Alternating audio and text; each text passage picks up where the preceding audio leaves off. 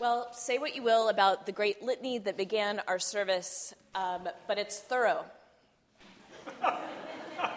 And it sets the tone for the season of Lent, this season of the church year where we face our own sin and mortality. Sin and death are not particularly popular or cheerful topics. Most of us feel enough guilt and fear already. We don't really need the church to add an extra layer.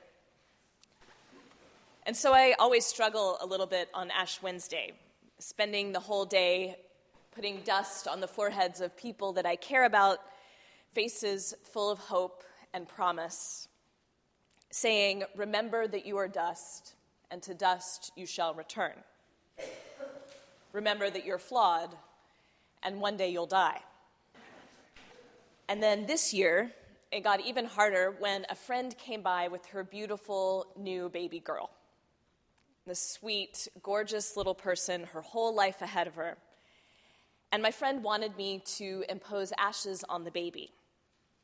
And I think she could tell I wasn't excited to do it. I didn't think that I could look her in the face and say, "Remember that you are dust."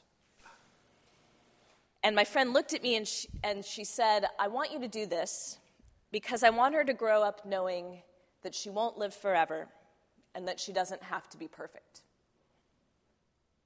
I want her to grow up knowing that she won't live forever and she doesn't have to be perfect." That's as good a summary of the Christian doctrine of sin as I've ever heard.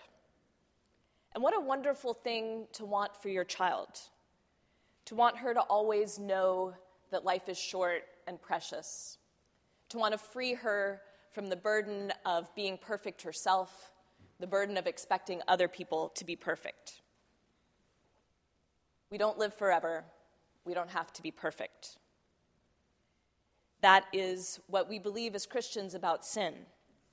And at its core, it's not meant to be a source of guilt or crushing depression. Our talk of sin and repentance is meant to lead to freedom. But in the world we live in, sin and death are radically countercultural ideas. Because we live in a culture that's in denial about some basic human realities.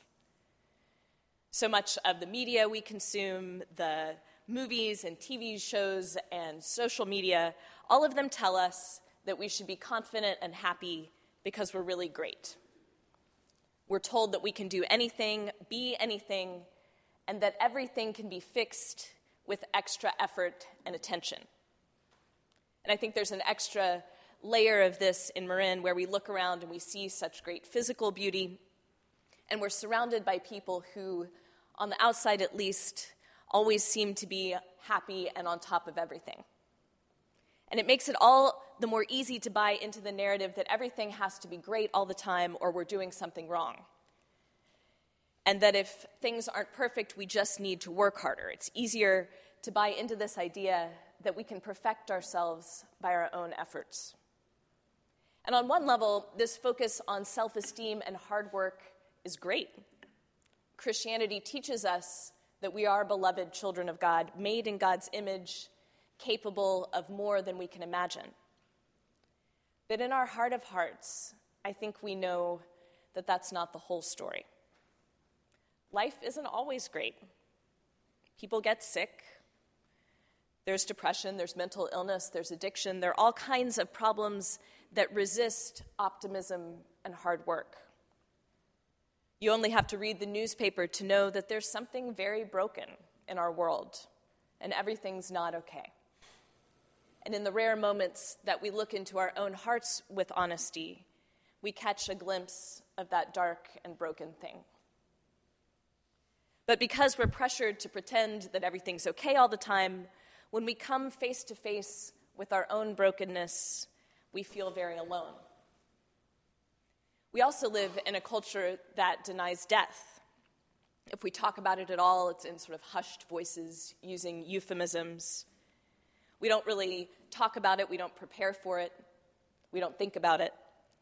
And so the people that are dealing with it often feel very alone.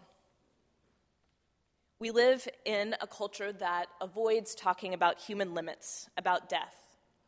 And so we're left feeling that failure is shameful and embarrassing, when really sin and death are just facts of human life since Adam and Eve. That's the power of our story from Genesis today, the reminder that our failures are not unique. Adam and Eve's story is meant to be the story of a representative man and woman, the story of every human person. And it's a story of good intentions and a story of weakness. Adam and Eve are given everything: intimacy with God, love for one another, the beautiful garden to live in, fruit from every tree in the garden except one.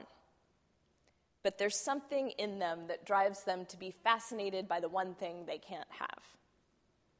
And their story is our story. Adam and Eve are beloved children of God just as we are. They're capable of so much. They're drawn to God. But there's also a small part of them that rebels against the God that they love, the God that they depend on. And there's that small part of them that's capable of hurt and destruction. And if we're honest with ourselves, we can see that potential for betrayal inside us. And it's freeing to read this story and to be reminded that we are not uniquely messed up. It's human. It's good to have that acknowledged, to not have to pretend. The gift of Lent, the gift of the Christian understanding of sin, is that it gives us a chance to speak the truth. We're not perfect, and one day we will die. And we're not unique or alone in these things. We're fragile, we can be hurt, and we can hurt others, sometimes on purpose. And it's freeing to not have to deny that. It's always freeing to realize that sin is just part of the human condition, that it's always been. But this is not the whole story of the Christian understanding of sin. For us as Christians, this acknowledgement of our brokenness, of our need for help, isn't an end in itself. We aren't supposed to spend all our time feeling overwhelmed by guilt and meditating on the fact that we're miserable sinners. That doesn't help us, doesn't help anyone else. It certainly doesn't help God. Rather, acknowledging our sin is meant not to be an end, but to be a beginning, the starting point for God's work in us. The moment where we realize again, that we need God. It's the point where we let God in, the point where we give God permission to love us and to help us to change and grow. It's the moment where we invite God to refresh and to renew us. In the same way, the story of Adam and Eve in Genesis is not meant to be the last word on human beings and what they're like. It's just the starting point of the story, the starting point of a larger story of God's work and God's love and God's transformation. Yes, we are sinful. We are limited. And there's nothing to be ashamed of in that. Our limits remind us of how much we need God and how much we need other people. Alone, we're not perfect and will die. But with God's help, there's so much more to the story. There is new life, there's growth, there's change, there's adventure, there's freedom. Our sin is just the starting point for God's work in us. So we can acknowledge it.